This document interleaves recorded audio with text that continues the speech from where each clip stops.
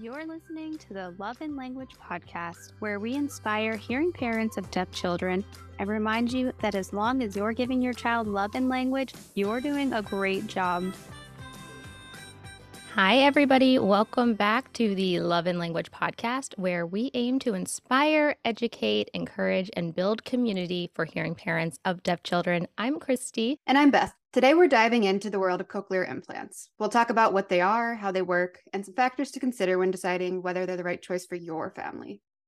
Remember, at Love and Language, we think as long as you're giving your child love and language, you're doing a great job. Exactly. So when we get started diving into this topic, we just want to make doubly sure you guys understand that. But as cochlear implant parents, this was something for us that if you don't know about cochlear implants, it's the very basics to find out what they are and how they work, because they are a little tricky to understand. Even just making this podcast episode today, Beth, I learned even more about what they are. So let's just start with the basics. A cochlear implant is an electronic device that provides a sense of sound to people who are profoundly deaf or are severely hard of hearing. And they work different from hearing aids, which is what a lot of people initially think of when we talk about hearing support.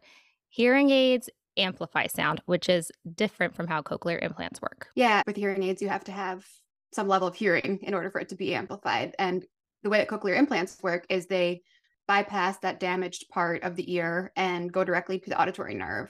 So if you think about it kind of like a detour around a traffic jam, where that traffic jam represents the damaged part of the ear, they're kind of just working around that. Oh, I actually love that analogy because it does make a lot of sense. But how exactly does that electronic component of it work? And so we are going to use a resource from cochlear.com to explain this. This has nothing to do with brand preference at all. It just is the reference that I have in my favorites folder on my computer. But a cochlear implant has two main parts. There's the external component.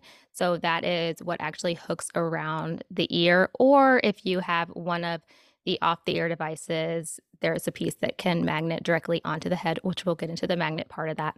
And then you have the internal component that is surgically implanted underneath the skin. And when I say this, Beth, I bet you probably have a similar feeling about this. I have to clear up a common misconception that getting a cochlear implant is having brain surgery. I even thought that initially that this was a brain surgery. It is not a brain surgery. The way I like to explain it is that they make that incision behind the ear and they're literally just lifting that skin and muscle to place the other piece outside the skull. So in order to get to the brain, you have to go through the skull, which is not happening. And yeah, I think a lot of people, when they have hangups or issues with consent and cochlear implant surgery, they feel that it's brain surgery, which is not true. I don't even think when we were scripting out this podcast today, what we wanted to go over, that I talked about the incision. But when you brought that up, I did want to share a little bit about our experience with that, because the other misconception that I had when we found out that Charlie was deaf and we decided on cochlear implant surgery, I thought that she was going to have scar all around her head, maybe at earlier first implantation surgeries. I don't know what those scars look like, but today in modern day and age, we're recording this in 2023. Charlotte had her cochlear implant surgery in 2018. Her incision, it's maybe an inch and a half right in the crease of her ear. They do think of the aesthetics of it as well. It's just something that has been kept in mind as they have made this surgery more available and just more common. But most of the incisions are in the little crease in the ear, so you can't even see it. I have pictures on my social media, if you scroll through my highlights somewhere, of Charlotte's incision, because you can't see it. It's not visible. Just wanted to clear that up because I was worried about it. Yeah. I'll have to look at his again and see what they look like now, but that tells you how minimal it is. He has short hair and I don't even see it. I imagined it as almost Frankenstein is what I thought. The other thing with incisions is that I think sometimes parents have this fear that it's going to change like the way that their kids' ears lay. And I've heard parents that right after surgery, they feel like their child's ears might stick out a little bit more. I think that has to do more with the swelling and the actual surgery recovery than it does anything that's permanent, at least in my experience. So I just want to mention that too. You just unlocked a memory of the early cochlear feeling days because I remember worrying. I was like, oh my gosh, he's going to have pokey, outy ears, which in the grand scheme of things, whatever, it's not that big of a deal. But we're raw and honest about the random stuff that crosses your mind that you think about and Google and spend time looking at. And wow, yeah, you just unlocked a memory there. So back to the kind of the way that cochlear implants function. So that external piece is made up of a microphone, a speech processor, and then a transmitter. So the microphone is what picks up the sounds from the environment. The speech processor like selects, arranges those sounds, and then the transmitter is what sends those processed sound signals to that inside piece. So the internal part includes a receiver and an electrode array. And I just remember electrode array sounding so, I don't know, complex, which I guess technically it is, but we're going to try to break it down to you a little bit easier. But the receiver converts the sound signals into electrical signals. So those electrical signals are sent to an electrode array, which is like thin, flexible wire that's inserted into the cochlea. Your cochlea is a spiral shaped part of the ear, so that wire can go in and curve around through those curves in order to access the part of the ear that it needs to. I'll also put a little note here that some people don't have the same shape cochlea. Charlie has something called a Mondini malformation, so she doesn't have one of the twists of the cochlea, which actually can make a difference in how this electrode array can efficiently get those electrical signals to the brain in order to be processed into sound. So we'll talk more about candidacy and everything for cochlear implants, but I just think it's important to remember that not everybody's anatomy is the same and that cochlear implants might not always work exactly the same per every person. The electrode array and this internal part is going to take the sound and convert it into an electrical signal. And then those signals are what stimulate the auditory nerve, which you probably, if you're in the hearing aid trial portion of things right now, have been told that hearing aids are still important, even if they're not necessarily helping your child hear, because they're stimulating that nerve. So that auditory nerve is what sends that information to the brain. So sometimes I actually tell people, Cooper literally hears with his brain, which is crazy if you think about it. He doesn't hear with his ears. The brain is what interprets those signals as sound and then allows that person with the implant to essentially hear. Exactly. So I love that you put it that way, that he hears with his brain, because we should preface the episode and say this is not a cure for deafness. It's not a cure for not being able to hear. It's just a different mechanism to give access to sound. Think of cochlear implants like a special phone for our ears. With a regular phone, when you're talking to a phone, it picks up the sound and it turns that sound into a signal, which travels through the air, through the telephone poles, and turns that signal into sound that you hear over the phone. So a cochlear implant is the same way. You have the microphone, that the sound that you and I, whoever are speaking to our children, they're in the external environment, goes through that microphone, and then it travels through their little, I guess, telephone poles that are what this device is on the inside. And then their brain is able to interpret those signals as sound. So just like how you would hear somebody talking on the phone, cochlear implants are how other people who have this device can make hearing. And it's not always perfect, but it is a way to help them heal better. I think what's interesting that we should talk about is how people hear with cochlear implants, because Beth and I don't have firsthand experience of this, and our children are still pretty young to be able to share with us exactly what that sounds like. But we have also had a lot of opportunities to talk to adults and children who have cochlear implants who can explain that to us. Some of the simulators out there are a little scary sounding to us, very robotic and electronic. And then I've talked to adults who say that's not at all what it sounds like. So I think that's important too, is to know everybody's experience is different, or their perception of what sound is. Exactly. Even with the terminology that surrounds cochlear implants and what they are. And then, of course, the simulators that make it sound almost robotic. The cochlear implant recipients that I have talked to describe it, I always think natural is a word that they say a lot. Even just listening to Charlie sing, her pitch and tone is really nice and very accurate. Obviously, everybody has different experiences, and we cannot speak firsthand on that, but just wanted to give a little reassurance for parents who do have these myths and just different ideas about what it may sound like. It's amazing that technology is what it is and can bridge this gap in our ability to communicate. But let's just discuss the factors that you have to consider when deciding whether or not a cochlear implant is right for your child. So one of the main important factors is the child's age. Lots and lots of research shows that children who receive cochlear implants at a younger age often have better outcomes when it comes to language development. And that's because those brains are more adaptable. We talked about this a little bit in past episodes, like a sponge that's just soaking up. And that the earlier the better when it comes to that. Yeah, and that's tying together what we were just talking about with how it sounds and age and how somebody who's late deafened might have a different experience.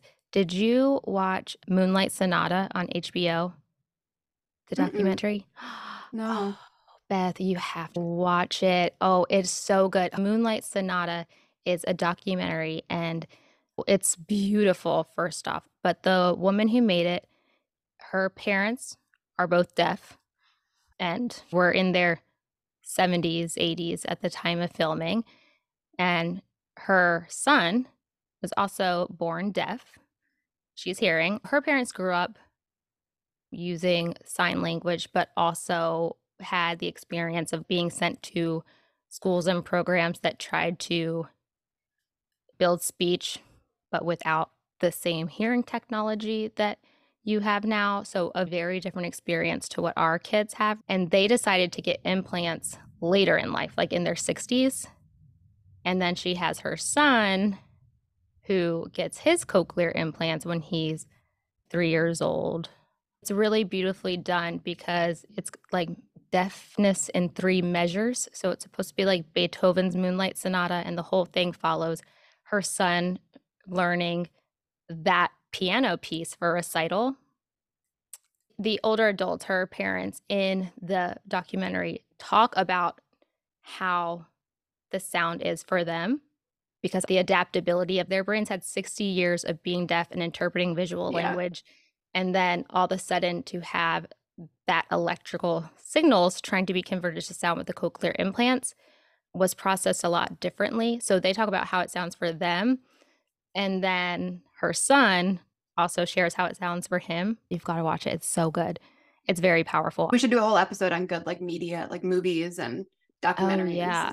Oh, yeah. Especially because I feel like there's been so many in the last few years, especially with representation. Just speaking of that adaptability that Beth was talking about when we were talking about age being a factor, that's why I wanted to bring that up, because you can kind of see the difference between somebody getting it later versus getting it earlier. But research just proves that age does make it a lot easier the earlier you can get it done. So another factor is the child's amount of hearing loss. So cochlear implants are typically recommended for children who have severe to profound hearing loss who wouldn't benefit from a hearing aid. It's a little bit different in recent years, but especially when Charlie got her surgery, the mechanism, how they put the implant in and how it works, it would take away all of your residual hearing. So if you had any hearing, you were basically consenting to losing that with the surgery. That would be a big risk. If you have significant to profound hearing loss, you're not able to access those sounds the same way, so you're not really losing that benefit. But yeah, I guess I can't speak to a lot about the mild to moderate hearing loss. I think you mentioned something similar to it when you were talking about Cooper's journey, but it almost felt like a relief, or the pressure was taking off. Charlotte had profound hearing loss because it was not a wait and see. It was just, this is the option that's going to give her sound because of how deaf she is. So I could understand that it'd be a little bit more of a difficult decision and more to consider if you're not in that range of hearing loss like Charlotte was. So I would like to hear somebody's perspective on that out there. But your audiologist can determine if you are a good option for that. We are definitely not the medical experts on that. And another one of the factors is just the overall commitment that comes with the therapy and support after implantation. Children with cochlear implants, they do need that ongoing therapy and support to help them develop their listening and spoken language skills. It's a more intensive work than a normal hearing child, which you're still putting work in with a normal hearing child. You're just not really thinking of it because it's that like natural communication building with your child. But that's where I like to say it's just never ends. Like Cooper doesn't do a lot of like traditional therapies right now just because his speech is so well developed at this point. But we do serve and return constantly ever since he was little, just that constant like feedback and replying to what he's doing and letting him reply. And there's just a constant verbal narration and conversation going on when we're in the car, when we're at home. Sometimes I catch myself and I'm like, why are you talking right now, Beth? Just you miss silence sometimes. Let him just be in a silence. I think it just gets so ingrained into you if it's something that you really run with that it's hard to stop even. And then like I said before, then I wonder why he talks so much. Exactly. It's important that you bring that up as one of the things to consider. I remember being a little bit overwhelmed at first when they talked about the commitment that it takes. They never said to me, get a cochlear implant and it's going to cure your deaf child. It was never presented to me in that way. It was presented as this is the amount of hearing loss that your child has. This is where they can reach sound. If you want speech and you want to be able to benefit from hearing certain speech sounds, cochlear implants would be the option. Here's what you have to do to prepare for the cochlear implant. Here's what you have to do afterwards. It sounds like a lot, and I love how you explained, Beth, like over time, it doesn't feel like a lot because it does just become natural in how you and your family communicate. But I imagine there might be situations where maybe they don't have the luxury to be home with their kid all the time, and you have to worry about, are the care providers doing the same sort of exercises with your children? Or are they developing speech in the same way? Everybody has different experiences and different situations going on. Did you ever have to deal with that? Yeah, I've always worked since Coop was a baby. He started daycare pretty early, and it's hard to hand off that responsibility to somebody else. That's why we left our first daycare. Whenever I would pick him up, he never had his implants on. They would just never try to put them back on throughout the day. Usually like I said, have given him a ton of autonomy with that, but we'll try it again after 10 minutes. We'll try it again when it quiets down. And they just weren't. And the next daycare was a little bit better. And then who he's with now, he's with a one-on-one provider, which is great. And she's also a special needs mom. And she had the Welcome to Holland poem on her table when I went and met with her. And I had written a story about her family years ago. So anyway, where we are now, it's good. She uses his Roger mic. She learns some signs. She takes him to preschool where his early intervention team works with him. So it's really good. He's always been with Brandon's mom twice a week too. And they obviously were on board. It's their grandkid. But yeah, I think it's hard when you want to make sure that other people are following the same guidelines. And I should put this on our website, actually. When he was in daycare centers, I made a cheat sheet for his implants. And obviously this would only apply to probably cochlear, but just what the different lights mean and how to troubleshoot those and that kind of thing. So I highly recommend that if you feel like it's something that they might not know how to deal with it, if it's blinking orange rapidly or that kind of thing. So I found that helpful. And it's hard to get some of that when you want to make sure that you're doing everything you can. It's hard enough just finding good childcare that are just compassionate and caring for your kid and disciplining them in a way that are with your values. Then when you have to add in a whole another element of the additional needs and communicating, it's a commitment and it's not always the easy route, but then it just becomes very natural. We just touched on that because that's our experience going through it. And it's important to just consider what your individual needs are, what your family's values are. All kids are unique. Obviously, even Beth and I have very different experiences with it. So it's never one size fits all. But that's why it's just having open and honest conversations before you have the surgery. Be ruthless. If you have a question before the surgery is the time to ask it. We should put together, and people please chime in with any questions that you think are good to ask an audiologist or the care team before getting a cochlear implant, or things to consider that maybe we wouldn't consider based on our lifestyle or different things we've been through. I think just having all these questions in mind when you go to all of your appointments and decide if a cochlear implant is going to be a good choice for you and your family. When we were talking about being a candidate and it not being one size fits all, and I don't think we did touch on this. I had mentioned how Charlotte has an anatomical difference with her cochlea, and it doesn't make her not a candidate for the surgery. Obviously, she has it and she gets almost 100% benefit from it. But there are certain electrodes that we can tell when they're mapping aren't being processed as efficiently as maybe somebody who didn't have that difference with their cochlea.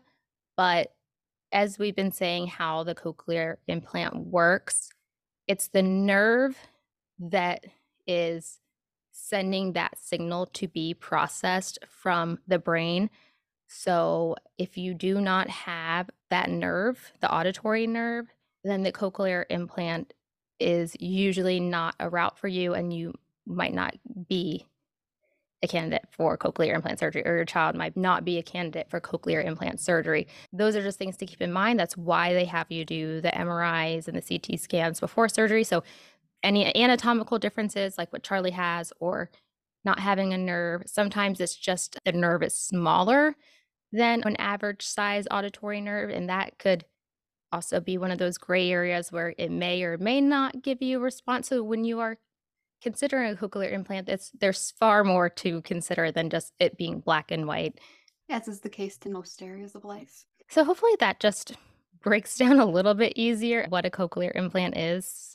I was joking with Beth before we hit record because it seemed like such a cut and dry topic to talk about that we didn't think it'd be a long enough podcast episode. But I was like, you and I definitely always get off on a tangent on something about all of these topics because of our lived experiences and all of the differences that we've had throughout our journeys. So thank you for listening to today's episode. We will be doing a series soon that breaks down everything about the cochlear implant surgery. And I think that Beth and I are both hoping that that's something we can pre-record and have in a bingeable episode. So we will work on that. And yeah, until the next time, as long as you're giving your child love and language. You're doing a great job. Thank you guys for listening. Bye, guys.